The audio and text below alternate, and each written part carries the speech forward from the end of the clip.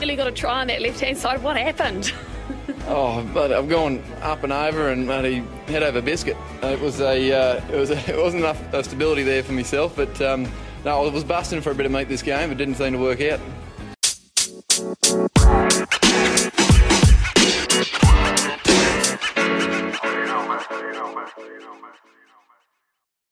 Hello, cheers, and welcome back to the Scrum of the Earth, the podcast that covers, frankly, a silly amount of rugby action each and every week of the year. If you've missed any of the bonus pods that are, frankly, dominating my podcast feed, go to wherever you get your podcasts, look for those back episodes, and leave a review while you're there. By the way, speaking of which, I have gotten 2 new 5-star reviews this week. One person did leave a comment, which was very nice. The other didn't. So, Alex, thank you for taking the time to do that. It really made my day. And to the mystery reviewer, thanks to you as well. It's really a treat to see that people are appreciating what you're doing, you know?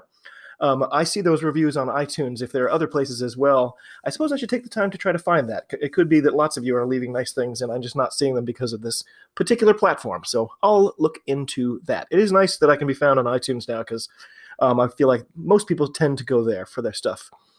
Anyway, as always, I am David Lawrence. I'm really happy to be here talking rugby with you. The last ep was a bit long, so if you're here again for this next bit, that just makes me feel like you're enjoying it as well as I am. The Scrum of the Earth is a weekly podcast, as I've said, with lots of bonus episodes. Last episode was the first half of episode 11. That was covering the Northern Hemisphere, and now this second half will be for the Southern Hemisphere. Very sensible, right? And by the way, if by now you haven't seen at least highlights from South Africa versus New Zealand from this weekend, I suggest you pause this podcast, find a way to watch it, and buckle up. What an incredible contest. Truly one for the ages. So, we've already done with the current updates. We've done the news. We've had our thoughts of the week. So, let's get on with the reviews I began in part 1. So, the boringly named but always exciting Rugby Championship drew to a close this weekend. Starting off, again, in a result that surprised not even one person on Earth, Argentina lost to Australia. The final score in this one looked a little closer than it might have been. 17-32 was the final. It really wasn't that much fun to watch predetermined beheading. I mean, the Argentinians are, to a man, they're going to need therapy after this. I might need therapy after this one. And I really want to take a minute just to say how bad I feel for the Pumas at this point. Like, what a soul-crushing ordeal this whole trip must have been. They have to quarantine and then quarantine again. They're confined to their hotels for something like 6 weeks. They can't go anywhere. They can't do anything. They can't see their families. They can't even see the sights. They have to keep their chins up while getting smashed over and over again by these other teams. And then they're not even invited to a team photo shoot for the competition. That one really bugs me. I can't imagine how that happened. It's amazing. The profound lack of respect. I don't even know where to start with that. So, and I'm certainly not going to sit here and claim that Pablo Matera makes great choices all the time. He does not. But in this case, after all that crap, I just can't blame him and those other 5 guys for taking a little trip to go see a tourist site. It sounds, I've heard more about it, and it sounds like it's a tourist site to go party, but I don't care. They deserve it. So naturally, they got caught. They were put into another forced quarantine. World Rugby practically fell over itself in the rush to condemn them and ban them from the championship, as if. I mean, what a travesty the whole thing has been for Argentina. Like, if I was an Argentinian rugby player, I would be seriously thinking about my choices right now. What a mess. Pumas, here's to you. Thanks for being in this competition. Please don't leave, though I would not blame you if you did. Only a couple other things to mention from this match. Andrew Kellaway, he is on fire right now. He scored 3 of the Wallabies' tries in this match, and that brings his season total to 8. So I've heard people talking about this. The all-time record for Wallabies tries in a season is 10. That is a tally held by both Izzy Folau and, I don't know if it's Lote or Lote Takiri, whose name I've never heard pronounced, so sorry if I botched it just then. In any event, Kellaway has a real shot at breaking that record with the Autumn Internationals fast approaching. That could be pretty cool. He's a good one to watch. Sorry I don't have much more detail about this match. I found it really hard to stay focused on it. I probably should have saved it for after the Springboks All Blacks test, but I was worried they'd give away the score. In any event, I did love, after the game, Michael Hooper described himself as, quote, stoked, unquote, which I don't know why, that just really tickled me. I thought that was great. I've always thought he looked like a surfer guy, and now I know it. So again, Argentina, here's to you for sticking it out. Hopefully, you can get some home games lined up. I don't know what they've got coming in the autumn. Again, I should look that up. getting them back in their own stadium with a chance to win, that'll just be so great for the first time in 2 years. Here's to you guys, and I hope that happens soon. Of course, on the other hand, I am not short of notes for the South Africa versus New Zealand match. What an incredible match, and I really was kind of just jotting things down as I went, so here goes. Pretty early on, only at 15 minutes, I just wrote, whoa, what a match. It's 8-all at that point. The energy levels, just cosmic. I've never seen anything like it. Holy cow. Handré Pollard slotted a penalty to take the lead, but then just after a strange incident with the ref absolutely tearing a Waterboy a new one, boom, amazing deep line out, Bowden brilliance, Rico brilliance, and then Artie with an all-time poster try. The flying through the air Superman stuff is so cool. They're just so amazing to watch when everything is clicking like that. That one, I said, may have been the try of the rugby championship so far. At 11-15, the ABs lead with about 30 minutes gone by. Another try at 32. Brad Weber sneaks into the corner off of that broken line out. That was a really sneaky, super heads-up play by him. I think a few weeks ago I posed the question, is Brad Weber good? And I think I have my answer.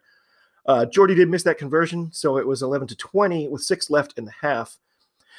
New Zealand looked to have another shot with only a couple minutes left, as they always seem to, but South Africa got it back, and at 38 and a half minutes, they replaced their entire front row. Interesting move. And in reverse of the usual, the Springboks managed to add a penalty right at the siren, so they went into halftime down only 6, 14-20. Wow, just wow, I said. So, second half might be a shift in momentum at the start. 4 consecutive penalties by New Zealand, and Pollard makes it 17-20, only a couple minutes in. I'm going to do my announcer voice to get my totally inappropriate announcer voice. It all needs to come together in a big crescendo of human flesh, declares the announcer. That is actually what you said. I love doing the 1920s American announcer instead of trying to do the accent, but that is what he said. A big crescendo of human flesh, which sounds like a band I'm definitely not going to go see. Then the 50-22 made an appearance. I think that was the only time between these two teams. The Boks immediately capitalized. Mapimpi exploded into the corner for the lead. Pollard missed the conversion, so it's still 22-20 South Africa at the 53-minute mark. According to the comms, at one point just after that, Malcolm Marx, I guess, got away with a pretty big one, and South Africa got themselves a penalty given the other way and even more momentum. It was a scary moment there. Sia Khaleesi absolutely got knocked out. At least they noticed this time. There was a time when, who was it? Fainga'a got knocked out, and they kind of just didn't notice. They were like, hey, get up. And when he woke up, he was like, oh, okay. They noticed this time. He was out and down for a while. It was not pretty to look at. I think he looks all right. So I'm obviously a doctor, and I'm qualified to say how Sia Khaleesi is right now. But in any event, another penalty against the ABs, and it was 25-20 at the 57-minute mark. And then, wow, Bowden Barrett, an awful kick. I don't know what happened. It must have just banged off his boot wrong. He gives it right back to the Boks, well inside their own 22. And I wrote, this looks ominous. I noted that shortly after that, there was a huge collision, and Faf just got windshield bugged. I know a lot of people who had to be wearing broad smiles when Faf just got himself smushed like that. It was kind of fun to watch. And then I said, oh my gosh, Kitsoff steals the line out. That just looks scary. New Zealand can't seem to get anything properly going at this point. Then I wrote, I'd never seen anything like this. The penalty for hitting Jordy after the kick. So if you remember this, Jordy's way back in his own territory. He lines up the kick. The guy who's chasing him down basically has no chance to stop himself and runs into him just after the kick is away. I can't remember if they gave him a card or just the penalty for it, but they gave New Zealand the ball where the ball then went into touch off of Jordy's boot, which of course was way down there. I've never seen that before. You hit him and then they get the ball where it went out. It was odd instead of where the penalty happened. Very confused, and the lead is even smaller. It's 25-23 at the 66-minute mark. Then an intentional knock-on that had the comms fuming, but no card. And again, confused by this. I thought that was the rule. I thought intentional knock-on equals yellow card automatically. I thought there was no, thinking about it. Has the ref gone fully rogue at this stage? But then I kind of didn't notice that the momentum must have shifted again. The last 5 penalties in a row were all against the Springboks. But they again disrupt the line out. The ref misses a knock-on, I thought. The Bucks get the ball back just before the 70-minute mark. Then Blackadder with an incredible turnover just after 71. What a contest. And then the head collision between Etzebeth and Malcolm Marks. I have never seen two players sent off for blood at the same time. This game has everything. And again, I got to do my announcer voice. You got the stapler out at that point, said one of the announcers. Good one, guy. I appreciated that. Jordy got the lead back with just under 5 minutes to go. Oh, my word, what a roller coaster. I feel like South Africa will get a random penalty and win it at the death, I said. And then, mouth dropping, Yanchis with a drop goal. Hardly any time left. I've never seen him do that. What else can there be in this match? It literally has everything. Then, penalty advantage for the All Blacks. Oh my gosh, what now? Lacanyo is the coolest cucumber on earth. He's getting ready at this incredibly big moment. He's kind of just chewing his gum. Doop-de-doo. He looks like he's like waiting for the bus for first grade or something. It's incredible. I never thought that in a million years that this would happen. Jordy reclaimed the lead again with 2 minutes, 1 minute left. Then I'm dying. And then Vermeulen with the turnover right at the death. Vermeulen, of course. Bucks go to the corner. Unreal. Then offside is the call. Easy kick right in front. Bucks win it 31-29. I am exhausted. Holy crap. That was unbelievable. Just wow. I came back to it a little later, and I was chewing on it, was thinking about it for quite a while, thinking about it for a few hours, and I did have a couple sort of last takeaways. I feel like New Zealand kind of missed or mishandled a couple of opportunities here too. I feel like it easily could have, if they had done a few things different, that might have been enough of a difference to get them a win. One thing I spotted, and so I've been going on and on about how great Rico Ioane has been this whole tournament, and he has. But in this one, he did that thing where he's so hungry for the ball. He's so hungry for a big carry. As soon as he gets his sort of first opportunity, he kind of overdoes it. So he held on to it a little bit longer. He goes straight into contact instead of giving what looked like a pretty simple offload. It totally killed the entire team's momentum at that point. It was unfolding to look like one of those boom, boom, boom lightning tries that they're so famous for. And then he kind of just let himself get tackled, and the momentum just, the balloon popped at that point. So I'm not trying to single him out. That was just one of the things that I noticed, and I feel like there were several of those things. And any one of those things might have been enough, with a fine margin like this. You just don't know. But on the other hand, as I mentioned, the officiating was really odd at times. And so if you're South Africa, you might be thinking, you should have won by more here. I'm still confused by the ball where he kicked it out. You get the ball where he kicked it out penalty on the late hit on Jordy. There was the no yellow card, intentional knock-on. It seemed like the rulings were a bit randomized. But, of course, meanwhile, the Kiwis were saying the exact opposite. Tim Horn, one of the announcers, he's pointing out infraction after infraction that he felt had been missed. So somehow the game, I don't know, it feels more chaotic in retrospect than when I was watching. At the time, it's just all intensity, just nail-biting stuff. Anyway, it very seriously might have been the best match I've ever watched. Scotland beating England at Twickenham in the Six Nations was the happiest a match has ever made me. But this one just might have been the most exciting, the most intense, the most incredible. Oh, get yourself a way to watch it if you haven't yet. You've just got to. Of course, I've given away all the spoils right now, but I feel like it would be at least as much a roller coaster ride as any other game you could imagine anyway. It's just that good. Okay, on to the NPC. There were only 4 matches this weekend, but they were smashing. They're all pretty good. If you somehow missed it, I did just release a mini bonus pod all about this competition. It dropped last Thursday. Check it out if you're confused by this bit. And what I said in that pod about their schedules being way off, yeah, that's definitely still the case. When you look at the league table, teams have played anywhere between 2 and 4 games. It's just a logistical nightmare for the schedules at this point. But the competition itself, very strong. The rugby's fast and fun. We've all had to make our little COVID adjustments, haven't we? I know I have. So the first match of the weekend was Northland versus Waikato, and Northland found an inspiring win, beating the Premiership leaders. Again, if you aren't sure why half the teams are Premiership and the other Championship, check out the bonus pod. I think I did a pretty good job of spelling it out, and it's only 15 minutes long. So that final was 38-28. And if you have a chance, I strongly encourage you to rewatch. It was really pretty cool. By the way, another thing about this league, it's not just the All Blacks you see sprinkled around. There's a ton of Super Rugby players who may or may not have been capped. To me, it's the I just can't play enough rugby every year league. It's littered with diehards who don't care where they're playing. They just want to play. Really, really cool stuff. And each match, you're like, oh, that guy. Oh, that guy. It's awesome. So later on Friday night, my time at least, was the Bay of Plenty versus Wellington. A great example of what I just was talking about. Bay of Plenty were featuring Otieri Black and Peter Umaga Jensen, both of whom I've seen recently at theoretically higher levels, anywhere from Super Rugby. I know Otieri's got some caps for the All Blacks, so as I say, he just wants to play. Bay of Plenty went up big to start, but then they kind of just stalled out. Wellington really just kept hammering away and away and found themselves up a point at the 73rd minute. And then, what an ending! Wow was all I could say as that one ended. Otieri just ice cold to seal it for the Bay of Plenty. It was awesome. And that's why it's always fun to catch these guys. You just don't know what kind of quality you're going to get. It's incredible. So after that one, Manawatu were at home to face Otago.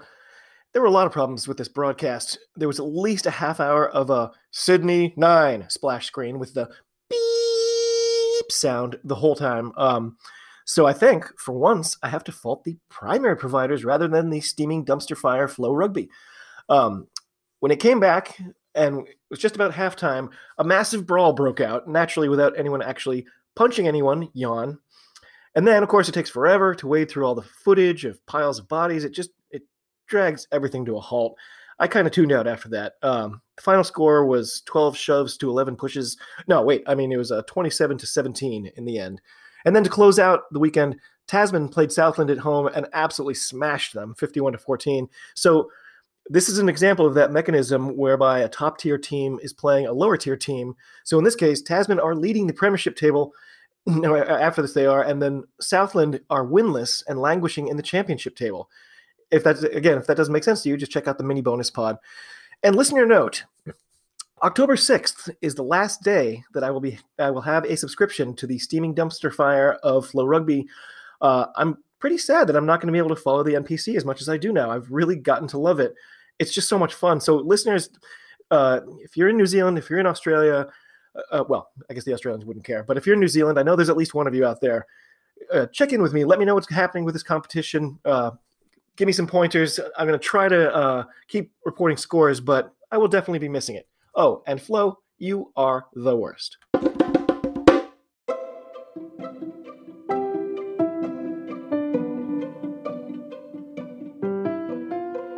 That brings us to the Diamond in the Ruck, and my man, Will Whitty, has earned that honor and then some this week. So I'm not expert enough to say exactly each little detailed way he impacted the game at the minute level, but at the same time, even I can see that he was everywhere on the field. His presence was felt over and over and over again in that game. It was a lot like Brodie Retallick. I think it was 2 matches ago, and I went on and on about him. It's just every time you turn around, there he is making a play. And then, seeing that try, seeing the way, despite being more ox than man, his mind still immediately went back to childhood rugby, when anyone can kick it ahead, and anyone can run away with it, and anyone can score a try.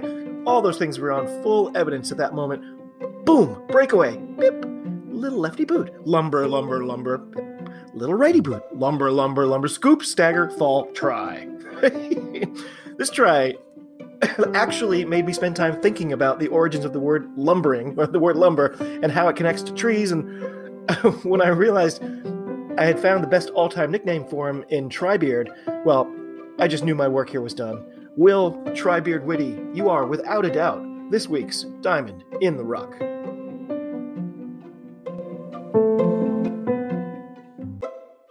So, at long last, that does bring us to our previews, and let's just say we have quite a lot of them. I have to start, of course, the USA Eagles have one more match against Los Terros, but we have to go down to Montevideo to meet them. I'm going to be honest, I don't fancy our chances there with AJ out. I think we may be on the path to the repechage. You know, the path to the World Cup is convoluted. It is never easy for teams at our level. I know Canada feels similarly right now. And with so little rugby actually being played over the last 18 months or so, it's just so hard to know where we really are right now. As I mentioned in my latest conversation with Phil from the Jacks Rangers podcast, there is a world in which we could again face Canada for that final spot in the draw. I mean, that would be exciting, but obviously we want to win in Montevideo. If Uruguay win by 4 or more, that literally would, the Canada playoff would literally be our best case scenario. We have a lot of great talent on our Eagles squad, but if you don't have that leader and that, that engine that's firing the offensive stoves, you're just going to be spinning your wheel. Oh, I just got a notification that I'm not allowed to use any more cliches until next week. Sorry about that. Obviously, there is no more boringly named rugby championship. I'm kind of sad to see it gone now. I feel like I spent way too much time complaining about it and not nearly enough time enjoying it. Those teams are all getting ready to go to Europe and the States. New Zealand are still, in fact, slated to come to the United States to play my U.S. Eagles in Washington, D.C. That's only a couple, 3 weeks from now about. It no longer appears I will be able to attend that game, so that is a bummer for sure. The final regular season matchups in the Super Six are going to be on Friday. The Southern Knights are again at home. It seems like they don't have to go away ever. This time they'll be facing Stirling County. On Saturday, Harriet's Rugby is back home to take on the Bormere Bears. And on Sunday, the reeling Watsonians look to restore some pride at home against the finals-bound Ayrshire. With the final already guaranteed between Ayrshire Bulls and the maybe just slipping a bit at the wrong time Southern Knights, all 3 of these games are dead rubbers, but maybe that'll be a chance for my Bears to sneak one little extra win in there to get up off the bottom of that table. Down in the NPC, where, by the way, I'm pretty sure you'll be able to catch New England Free Jack star Bowden Waka playing for, I'm almost certain about this, Taranaki. They are going to be playing on Saturday. So yeah, keep an eye out for that. Obviously, I will be rooting for them in spirit, if nothing else. In any event, once again, we're just looking at the 4 matches. Wellington will be hosting Canterbury on Friday. Hawke's Bay are at home for Tasman on Saturday afternoon. Otago will host Taranaki that evening. And then on Sunday, Southland will look to get their first win at home from Manawatu, who are visiting. Then, of course, the Premiership will come into round 4. It's already starting to get exciting in that league, I have to say. The Harlequins will be home hosting Bristol on Friday. On Saturday, Exeter looks to have a pretty easy round versus the Worcester Warriors. I don't think they're going to be sweating too much then. Gloucester are going to be looking to get a second win in a row. That would be something that hasn't happened in a while, I'm pretty sure. They're at home versus Sale. That doesn't necessarily look so good for them. London Irish also have a tough one. They're going to be at home versus Leicester, who are really looking good. As I'm patting myself on the back for spotting them a little early. I'm sure I'm not the only one. Saracens, of course, will look to take the sting out of this week's loss against Newcastle. And then finally on Sunday, Wasps will look to deal Northampton their first loss of the year, though I wouldn't hold my breath. And last, but not to me the least, the URC does come into round 3, and we're going to see Ospreys at home for the Sharks. Maybe the Sharks will actually show up that time. Ospreys are probably hoping they do not. Ulster, it's way too early, I think, for Vermeulen to be joining them yet, but they're looking good without him. They'll be hosting Benetton. Leinster will be at home for Zebre. That should be an easy Irish win. Glasgow will look to remain unbeaten against the Lions. Again, a doable goal there. Connacht, I'm hoping, will get a win versus the Dragons. Edinburgh is at home for the Stormers. That is hopefully another Edinburgh win. Cardiff will be hosting the Bulls. And, of course, the Scarlets in the last game of the weekend will be hosting Munster. And that looks like it's going to be a tough order. Once again, all the Irish teams are looking really good to me.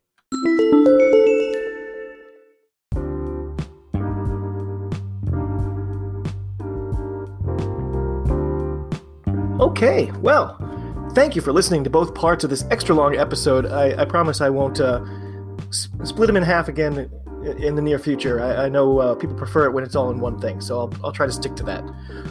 As I mentioned, I'm going to be putting my predicted scores on Twitter, so be sure to follow me there at @ofscrum. Oh, also, this Wednesday there will be yet another mini bonus pod first thing in the morning. This one is a very short one, and it attempts to explain the deal with what they always refer to as European rugby. If you're an American fan and you're following the Prem, for instance, every now and then they'll say, oh, well, they're doing well, but how will they do in Europe? And you're thinking, aren't they in Europe right now? So if you are an American fan like me, this will likely be very useful to you, or at least I hope so. Also, if you're not an American fan, you can always just listen just to nitpick it and then tell me how badly I explained it all. That you've got plenty of options. So anyway, as always, thank you so much for listening. Cheers. Talk to you soon, and be well.